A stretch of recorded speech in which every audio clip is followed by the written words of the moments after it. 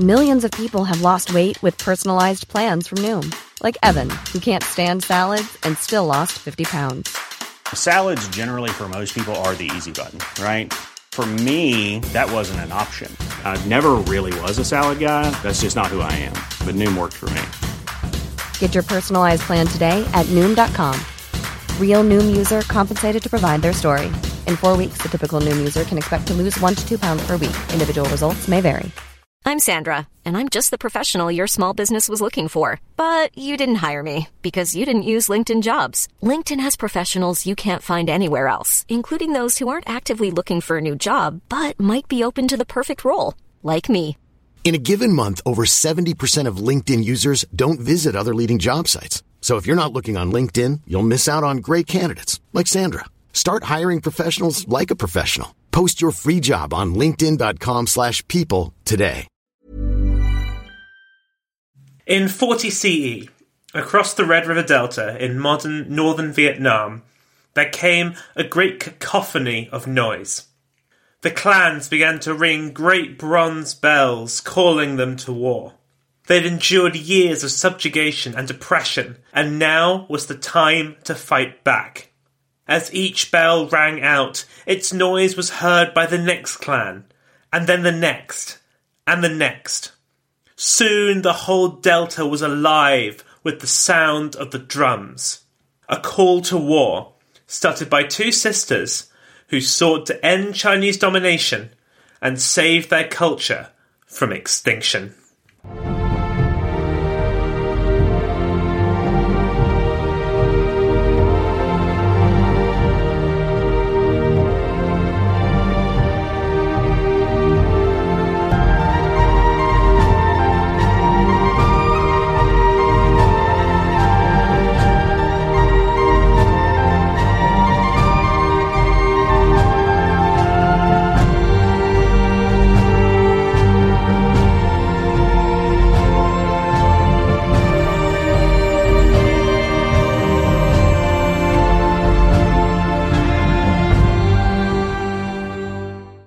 Hello, and welcome to the other half.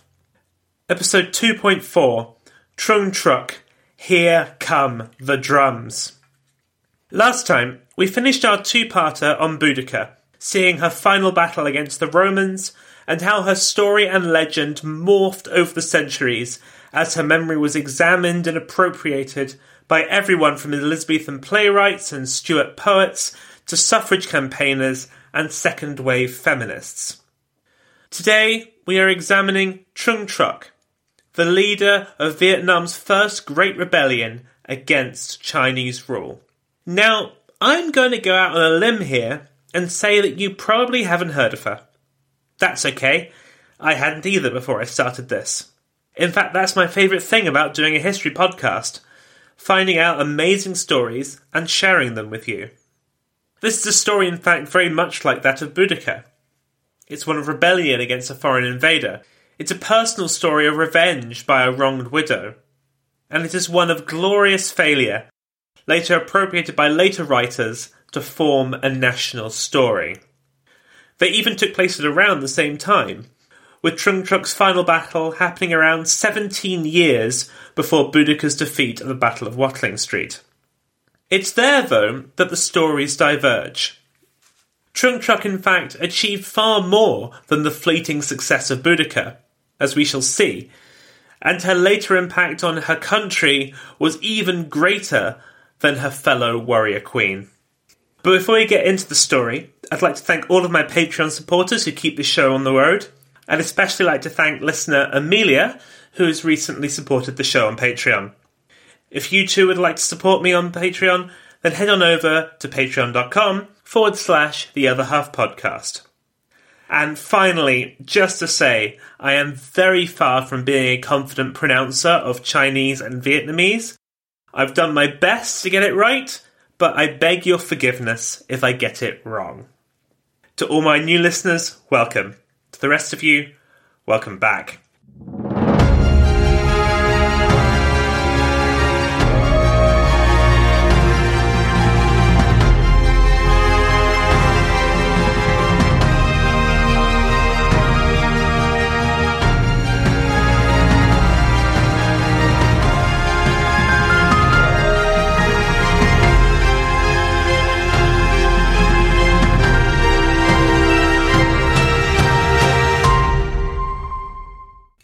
In 1967, as the Vietnam War raged, political scientist and war correspondent Bernard B. Fall addressed the American Naval War College.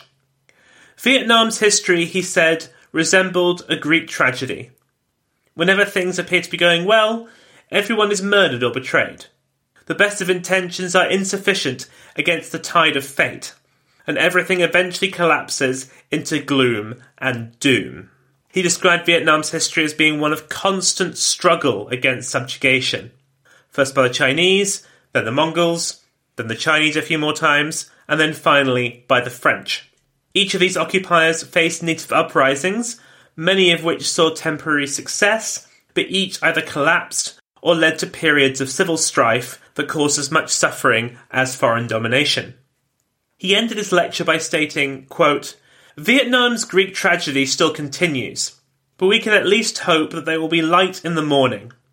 Full would not live to see if his hope would be realised, as he was sadly killed by a landmine along with his photographer while accompanying American Marines on patrol in southern Vietnam.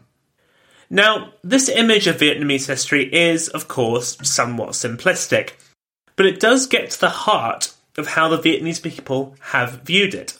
Their national heroes and heroines are not great conquerors, they're great rebels. When they face great hardship, they look back to those great rebels for inspiration.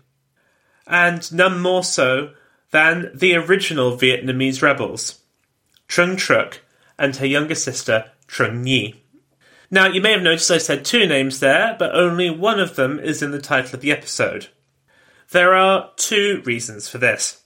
First, the format of the show is to examine one woman at a time, and so, for the sake of continuity, it's important to just have one. And, as we shall see, the Trung sisters fought together and were venerated together, but the eldest, Trung Truc, was the more senior.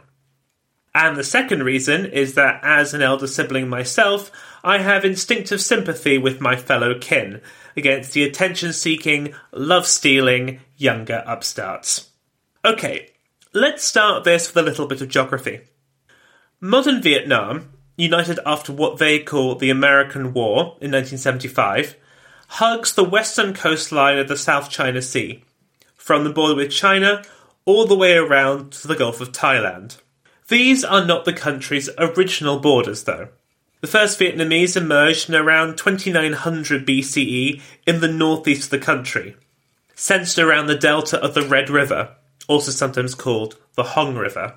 The stories of these early Vietnamese and their rulers, the Hong dynasty, are bound up in myth and legend.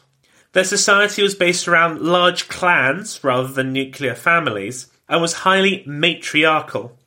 Mothers had a great deal of control over the lives of their children, and women were free to choose their sexual partners and husbands. They were also expected to fight in wars, and it was not unusual for them to be in positions of power in their clans. In 111 BCE, this region, and territories to the south as well, were conquered by the great regional superpower, China. Compared to the Vietnamese clans, China was an incomparably larger and more politically sophisticated state, controlling an empire that spanned around 1.6 million square kilometres. This is a little smaller than China is today, but by the standards of the time, it was utterly immense. To give some context, the Roman Empire, at its greatest extent, was only around 5 million square kilometres. China was ruled at the time by the Han dynasty, one of its most celebrated ruling dynasties, and its rulership over Vietnam was relatively light touch. It sent governors and garrisons, but mostly it left the Vietnamese to do their own thing, so long as they paid their taxes and didn't cause trouble. However, things changed in the first half of the 1st century CE. A period of civil war within China saw the Han dynasty overthrown for around 25 years or so, and when it was restored under the Emperor Guangwudi, the new regime was keen to make some significant changes throughout the empire to ensure that his dynasty would not be challenged again. Firstly, all that warring had racked up quite a bill, so taxes had to be raised throughout the empire. And second, he sought to impose Chinese values and philosophy on parts of the empire that had previously followed their own ways. These were the values of the great Chinese philosopher Confucius, and although he had been dead for several hundred years by that point, his ideas were embraced by the Han dynasty, who made them central to their education system. Now, much like this is not a military history podcast, this is not a history of philosophy podcast. But, in a nutshell, one of the central tenets of Confucianism was the importance of hierarchy to maintaining a well-functioning society. Everyone must know their place, be content to remain in their place, and be obedient to their social betters. And at the top of the pile, of course, was the emperor. But this didn't just apply to political structures. In Confucian thinking, a woman was always subservient to a man. She must submit to her father before marriage, her husband after it, and then her sons should she become a widow. As you might imagine, Confucius was also not a fan of a woman wielding political power. Amongst his sayings include the following: "Disorder is not sent down by heaven, it is produced by women. Women are to be led and to follow others. And a woman ruler is a hen crowing." The main intentions of these new Chinese reforms was to break apart the Vietnamese clans into smaller nuclear family structures with a man at the top. This made them easier to control and, most importantly, to tax, but was completely against traditional Vietnamese values. A law was passed ordering all men and women to marry to bring this vision about, and huge mass weddings took place, with hundreds or even thousands of couples forced to tie the knot. Imposing this ideology on Vietnam, therefore, caused resentment to simmer. But things didn't boil over for around a decade or so, when a new Chinese governor called Su Ting took office. He was, well, let's just say that history has not been entirely generous towards him. Even Chinese sources identify him as the worst, calling him corrupt and cruel, overburdening the Vietnamese with crippling taxes to line his own pockets. Speaking of Chinese sources, let's take a quick break before we get into the action of the rebellion to examine what our sources are. Like with Boudica, our main resource for the Trung sisters comes from the pens of their enemies, in this case the Chinese, and from long after the action took place. This is the Book of the Later Han by Fan Ye, which was written in the 5th century CE, around 300 years after the Trungs rose up against the Chinese. We don't start getting sources from Vietnamese pens for about 1,500 years after the event, although we are told that those authors had access to materials from the 1st century CE to work from. However, since those no longer exist, it's hard to corroborate that. The most significant of these was the Complete Annals of Dai Viet, an officially commissioned history of Vietnam compiled between the 13th and 15th centuries. We'll come back to that a little later to talk about the more traditional Vietnamese accounts, but it's worth saying that even these are mostly working off Chinese records. Our impression of this period in Vietnamese history is therefore indelibly coloured by Chinese ink. Okay, so back to the action. The actions of this Chinese governor caused a great number of tribal leaders across Vietnam to complain about their treatment. These included a man called T Suc and his wife Trung Truc. T Suc was the regional prefect, and his complaints began to cross the line of what the Chinese administration was willing to accept. The Book of the Later Han describes him as being of a, quote, fierce temperament, but it seems likely that all he was doing was standing up for his people and his culture, fearing that both would soon be crushed under the weight of Chinese oppression. Now, the Chinese sources next claim that, for these crimes, T Suc was put to death, and it was because of that his wife, Trung Truc, led the Vietnamese uprising in revenge. However, this has been disputed by some later historians, including Keith Weller Taylor, possibly the most respected Western scholar of early Vietnamese history.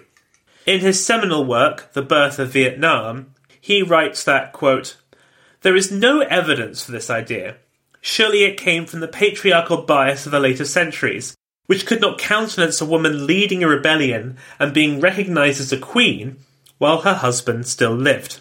This would seem to chime with our knowledge of early Vietnamese society being one in which female power was embraced rather than repressed. Whichever is true, though, what we do know for sure is the actions of the Chinese governor roused the ire, most especially of Trung Truc, and it is she that stirred her people into rebellion. So who was this woman? Well, I'd love to tell you what she looked like, but so far as I can tell, none of the sources have bothered to furnish us with that information. We don't know her age either. That would be asking far too much. But again, let's not get bogged down with what we don't know, as we'll be here all day. We do know that she was the daughter of the prefect of Mei Linh, an area that is now a suburb of the Vietnamese capital Hanoi. We know that she had a younger sister, Trung Nhi, and that their father took great care in their education. They were well versed in literature, but also, like all Vietnamese women, they were trained in the martial arts as well. As aristocratic women, they would not only have been taught how to fight, but also how to lead soldiers in battle.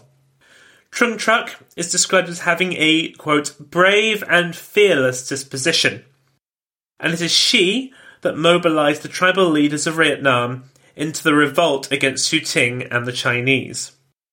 One of the great artefacts that we have from this period of Vietnamese history are the Dong Sung drums, huge, beautifully decorated bronze drums, some weighing up to 100 kilograms or around 220 pounds. Like with ancient Greek pottery, these were decorated with scenes of war and everyday life, and were kept by the Vietnamese clans to communicate with each other, especially in times of war. And so, in the spring of 40 CE, the drums of Vietnam rang out at Trung Truc's command, like the beacons of Gondor. All throughout the Red River Delta, the oppressed Vietnamese would have heard those drums, and known that their time had come to finally fight back. This revolt has a distinctly female flavour. Not only was Trung Truc in command, but her sister was right by her side, and other noblewomen from every clan led soldiers into battle. Even their own mother was said to be amongst them. The Trung sisters commanded their troops on mighty war elephants, and their numbers were too great for the small Chinese garrisons in Vietnam. Governor Xu Ting fled, with the Chinese sources saying that, quote, he opened his eyes to money, but closed them when it came to punishing the rebels. He feared to go out and attack them. In a very swift campaign, the Chinese were thrown out of 65 Vietnamese cities and were sent scurrying north for safety. The Vietnamese people celebrated their success by proclaiming Trung Truc as their queen, with her sister Trung Nhi as her companion. Note that her husband is not mentioned. He may have been married to the queen, but he was no king. She made her capital in her birthplace of Mei Linh, and started by ending the crushing taxes that had caused them all to rise up in the first place, a perfect start. She ruled benignly and with a light touch, favouring trade with her neighbours and aiming to turn the clock back, say, around 100 years or so, to before the Chinese had arrived. Her aim was to recreate the golden age of ancient Vietnam.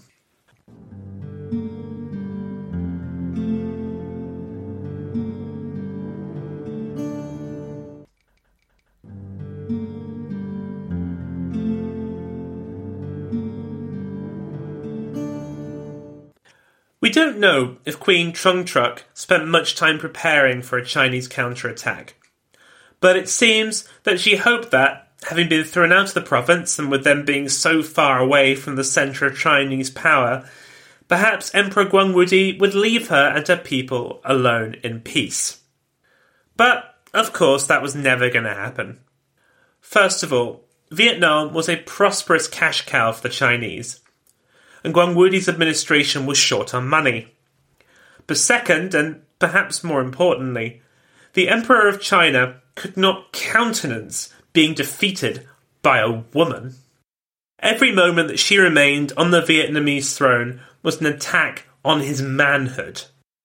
He had to take it back to prove the superiority of Chinese men over the women of Vietnam and the cowering men that allowed themselves to be ruled by them.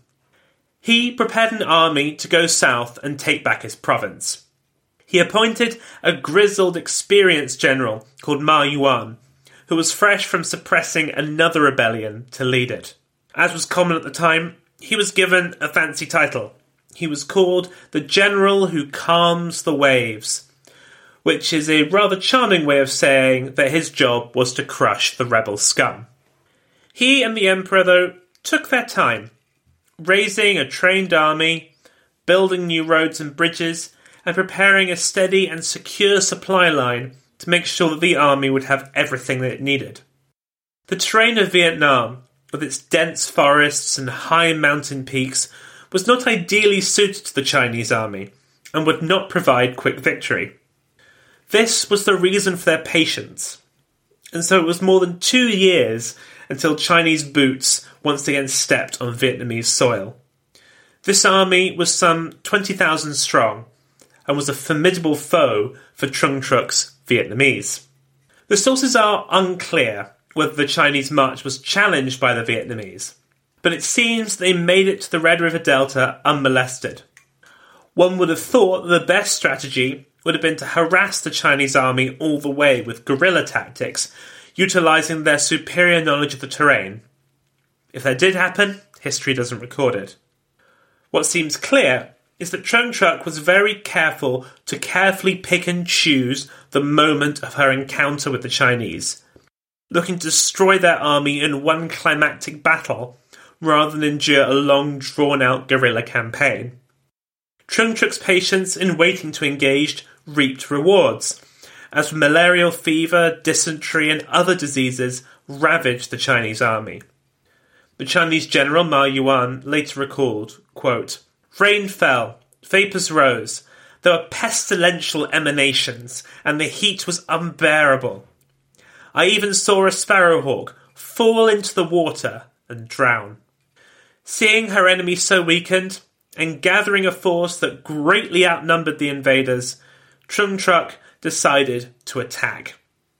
The location for the battle was Lung Bak, a hilly region overlooking a lake where the Chinese supply fleet lay at anchor. The sources are unclear as to whether she led the army personally, or if it was her sister, Trung Nhi, that was in command. Whoever it was, they were leading their troops into a slaughter. The Chinese army may not have been at full strength, but they were still a formidable and disciplined force, one that had conquered and maintained a vast empire. While the Vietnamese charged in disorganised and chaotic masses, the Chinese stood firm and withstood all that was thrown at them. We don't have much in the way of figures, but many thousands of Vietnamese lay dead and many more were captured at the cost of relatively few Chinese. The Truc sisters managed to escape the field and fled west to their ancestral power base. There, Trung Truc linked up with their remaining forces and dug in for what would be a protracted struggle. Now, again, the sources somewhat differ in the conduct of the rest of the war, but if we take a broad strokes approach, we can say that the Chinese advanced slowly and methodically. Trung Truc's early popularity, born from the success of her rebellion, quickly faded. Desperate to maintain morale and the loyalty of the tribal leaders, she periodically offered battle, but was defeated at every turn. Eventually, a year or two after the invasion, Trung Truc and her sister were captured by the Chinese and were executed. Their heads sent north to the imperial court as trophies. Now, traditional Vietnamese sources give a slightly different end to the Trung sisters, saying that, realising they could not win, they drowned themselves, rather than allowing themselves to be captured. This, though, seems to be an attempt to provide some sort of a heroic ending for the Trung sisters, and is unlikely to be true. Their deaths, though, was not the end of the rebellion, and it took even more men and even more ships to put down the fires that Trung Truc had lit. It wasn't pretty work. The sources tell us that thousands of Vietnamese were executed and many more were forcibly deported. But this military victory was only part of Ma Yuan's task in Vietnam. It was only, in fact, the first phase. The next step was cultural genocide. His simple goal was to convert the region into being a full Chinese province. No longer would Chinese rule be light touch. Now the Vietnamese had to become Chinese, whether they liked it or not. The ruling families were removed, decapitating the traditional Vietnamese power structure, and Chinese Confucian values forcibly imposed. The great bronze drums that had called out the rebellion were confiscated. We're told that these were melted down to create a massive bronze horse which was sent to the emperor in China as a victory token. Somewhat of an unwieldy gift, but quite the power move. The Chinese garrisons were reimposed and bolstered, and the hated taxes were reinstated and collected. Most importantly, Vietnamese children were taken and sent to China to be educated. There they were instilled with the values of their conquerors. Generation by generation, the old Vietnamese ways and customs were supplanted by Chinese ones. Of course, there were always some that kept the old ways and remembered the glory days of old. But for most of the people of Vietnam, the priority became one of survival. And this really set the rhythm for much of the rest of Vietnamese history, where their struggle against their enemies was front and centre. To quote historian Keith Weller-Taylor, quote, "The struggle for cultural survival became closely identified with the more basic problem of physical survival under an exploitative alien regime.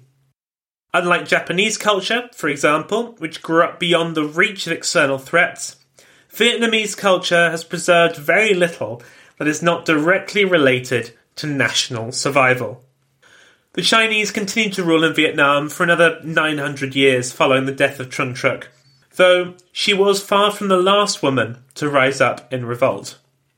In the 3rd century, for example, a woman called Lady Trieu led a band of 1,000 warriors in a 6-month insurgency campaign against the Chinese. Like the Trung sisters, she led troops on war elephants. But unlike them, she also had to fight against Vietnamese patriarchal views opposing women commanding armies. When her brother tried to persuade her not to lead the rebellion, she is reported to have said, quote, "I only want to ride the wind and walk the waves, slay the big whales of the Eastern Sea, clean up frontiers and save the people from drowning.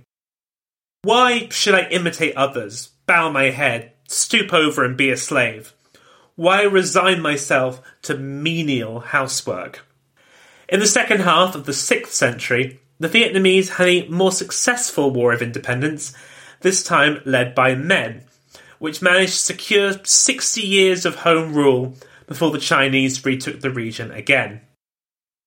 While the stories of the Trung sisters undoubtedly circulated and were remembered by the Vietnamese, it's not until the 13th century, when Vietnam was finally ruled by its own emperor, that we finally have written accounts by Vietnamese historians about them. In the first comprehensive history of Vietnam, completed in 1272, Le Van Hu wrote that, quote, "Trung Truc and Trung Nhi were women. They gave one shout and all the prefectures responded to them. And, establishing the nation, they proclaimed themselves queens as easily as turning over their hands, which shows that our land of Vietnam was able to establish a royal tradition.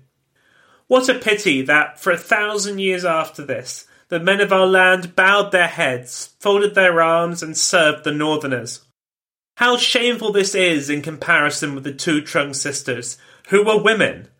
Ah, it is enough to make one want to die." So here, the historian is trying to make some link between the current ruling dynasty and the Trung sisters, who are clearly being held up as patriotic heroes. They're seen as being kind of the Spartans at Thermopylae or Davy Crockett at the Alamo. Glorious failures that set the stage for ultimate victory. But more interesting to us is how Le Van Hu deals with gender here. If we look at it loosely, one could see it as a celebration of female power, But it isn't that at all. He is instead decrying the weak, docile masculinity of the generations of men that followed the Trungs.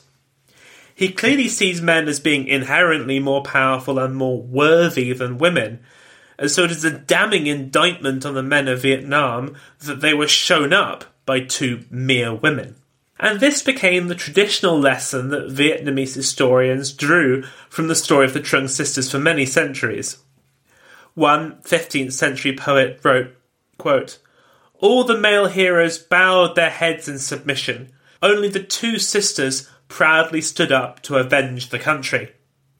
And a popular 17th century poem went even further. Just a note here that Giao Chi is the Chinese name for a Vietnamese person at the time. Quote, "The Han Emperor was extremely furious, this insignificant speck of a Giao Chi. And it was not even a man, but a mere girl who wielded the skill of a hero." It is also around this time that writers began to romanticize the relationship between Trung Truc and her husband Thi Suc.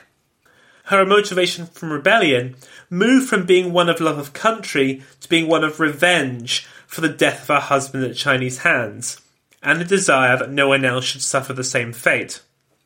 This serves to wash away some of the male hand-wringing about how it was a woman that led the first great Vietnamese rebellion. Because now it is not a woman at the centre of the story.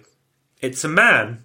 What they're effectively saying is that the real hero was Thi Suc, as it was his death that led to the rebellion. Trung Truc was not leading a rebellion for her own sake, it was for that of her husband. It's in fact taking away quite a bit of her agency. We also see some historians, such as Cao Hu Din, espousing the classic male reasoning for the failure of female-led rebellions, that they were defeated because they didn't follow male advice. We saw that with Boudica, and trust me, we're going to see a lot of it in future episodes. In this particular case, it can be put down to the successful infiltration of Confucian values into Vietnam. In this tradition, the Trungs failed because they didn't respect the proper hierarchy, which is men first, women second. Throughout all of this, the Trung sisters were not just figures of historical record and legend, they became cult and spiritual icons. Like Christian saints, they were able to give aid at times of need to the worthy and were venerated and worshipped. One 15th century writer wrote, quote, "Her heroic courage was not limited to her lifetime achievements of establishing the nation and proclaiming herself queen, but after her death she also resisted misfortune, for in times of flood or drought, prayers to her spirit have never gone unanswered, and it is the same with her younger sister. There are no greater spirits in all of heaven and earth." Shrines began to appear to their cult, and not just ordinary people, but kings and emperors went to pray for deliverance. One 12th century king went to their temple and ordered the priests there to pray.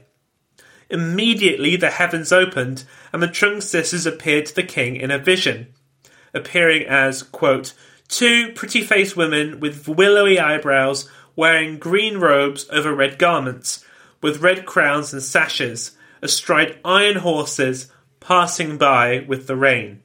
In gratitude, the king built further temples to their memory and gave them honorary appointments in his administration in an attempt to associate their cult with his rule, a practice that was frequently repeated down the centuries. And we have accounts of the continuation of their worship throughout the last 1,000 years. Writing in 1715, one scholar described one such temple in Phu Loc in the northeast of the country. Quote, "The temple hall is majestic and well cared for. People enter with dignity and depart with reverence. On festival days for welcoming spirits, the local people perform in battle array with elephants and horses. Their bearing is truly frightening. Ang Lung and Haloi also observe ceremonial sacrifices to the spirits of the Trung ladies, using imperially appointed implements. The ancestral images in these places are magnificent. Travellers passing by these shrines stop and visit. Literary men and poets spontaneously intone the theme of their heroism. Thus, the two immortal ladies will never die. This shows us clearly how the memory of the Trung sisters was kept alive down the centuries. Moving forward into the 19th and 20th centuries, Vietnam once again found itself invaded and ruled by a foreign power, this time by the French. Those that wished to inspire others to fight against the imperial invaders once again sought to invoke the memory of the Trung sisters to inspire men and women to fight. Books and pamphlets were printed and circulated that held the Trung sisters up as the supreme example of Vietnamese femininity and heroism. The qualms that were once held about them being women were cast aside. The people of Vietnam needed heroes, and the Trungs were perfect for this role. Pan Boi Chau, one of Vietnam's most important nationalist writers and thinkers of the early 20th century, certainly recognised this, and wrote what can only be described as a hagiography to the Trung sisters. His goal was to foster an independent national story for Vietnam to promote his cause of Vietnamese independence. His Trung Truc is very deferential towards the men in her life, only going to war after her husband was killed, and not initially leading the uprising, instead asking her nephew to take charge. Only after he is slain, and there is no other suitable man to replace him, does she take over command, saying that, quote, "Now we cannot behave as ordinary women. We must see to military matters." Ironically, for a writer asserting Vietnamese independence, this plays more into the Chinese tradition of female power rather than harking back to traditional Vietnamese values, and is a demonstration, if nothing else, that nationalists so often hark back to a time that isn't really all that old and isn't really all that unique. But the real purpose of this drama is to embed the Trung sisters as the genesis moment for Vietnam. They fought a great empire, and so now must their descendants in colonial Indochina. Like the Trung sisters, they may not succeed at first, but they will prevail in the end. Other propaganda at the time sought to portray the Trung sisters not as warriors per se, but as mothers of the nation, casting them in a more traditionally feminine light. This was partly because this sort of thing was more likely to get past the French censors, but also again playing down the awkwardly quote-unquote masculine activity of the Trung sisters and playing up their feminine attributes. This continued throughout the colonial period, through the Second World War and into the French Indochina War, which took place between 1946 and 1954. But in that latter conflict, we see the infiltration of Marxist ideology into the Trung story.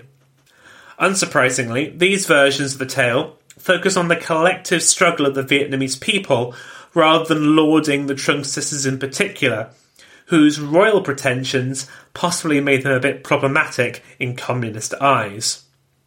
There's a lot of talk of imperial masters and devilish collaborators who needed to be overcome and slain. The iconography changed too, with red flags being inserted into images to link them to contemporary communism, with the emphasis being very firmly on collective armed struggle. The attitude towards women changed again, with the role of women leading troops into battle and acting as foot soldiers being celebrated rather than watered down as had been for so many centuries. This is because the Viet Minh, the armed wing of the Vietnamese Communist Party, were looking to encourage women to fight for them against the French, Japanese, and of course later the Americans. As I'm sure you know, after the French Indochina War, Vietnam was split in two along the 17th parallel, with the Soviet and Chinese-backed communists ruling the north and the Western-backed government in the south. When war broke out in the 1960s, the North Vietnamese called up women to fight in a number of ways. They drove supply trucks, trekked the Ho Chi Minh trails to supply guerrillas and insurgents in South Vietnam, but also picked up guns and fought on the front lines. To these women, the Trung sisters were real sources of inspiration. with their struggle against Chinese invaders and against overwhelming odds linked to their fight against the technologically superior American and Allied forces. After the war and the reunification of the country in 1975, Vietnam was finally at peace and, relatively, free from outside attack. And so the priority moved to nation building. Vietnam was more or less adrift at this time, having fought a brief war against the Chinese and seen their great ally, the Soviet Union, decay and collapse, so needed to forge a unique identity of their own. Once again, they looked to the Trung sisters.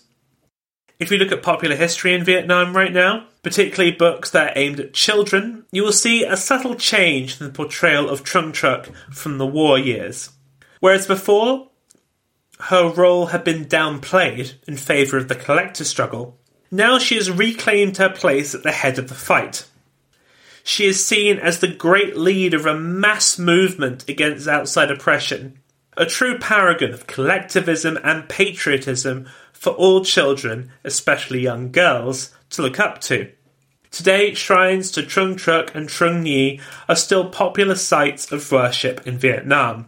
The greatest of these is Hai Ba Trung Temple in Hanoi, where statues of the two women stand looking down at onlookers. This temple is also home to the biggest festival in celebration of the Trung sisters. Taking place between the 3rd and the 6th day of the second lunar month, which is usually in late February to mid-March, it is marched with a great procession, led by two women dressed as the Trung sisters riding on elephants.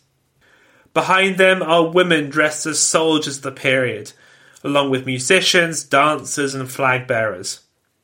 Offerings are carried on ornate litters and presented to the shrine, and the whole thing is looked on and participated in by thousands of people. The festival also sees other cultural activities like wrestling, human chess, and dragon dances. The Trung sisters' memory is also kept alive in books and films, including one called She Kings, which is in production now.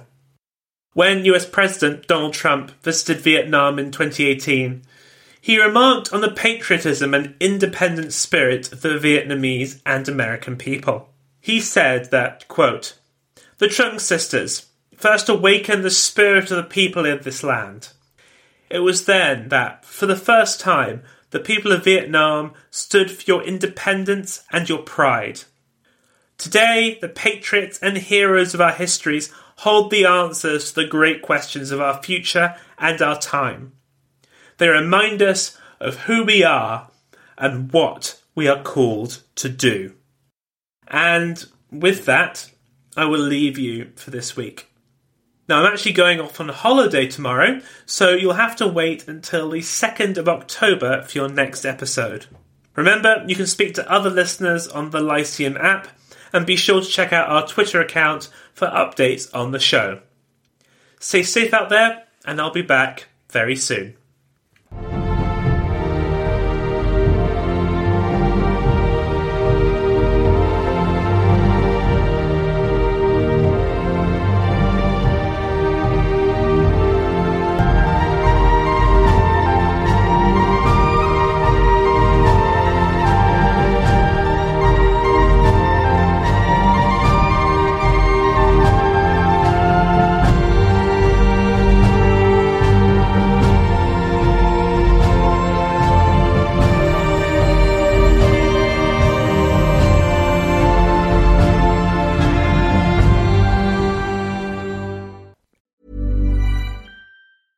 Even when we're on a budget, we still deserve nice things.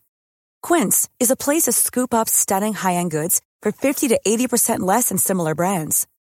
They have buttery soft cashmere sweaters starting at $50, luxurious Italian leather bags, and so much more.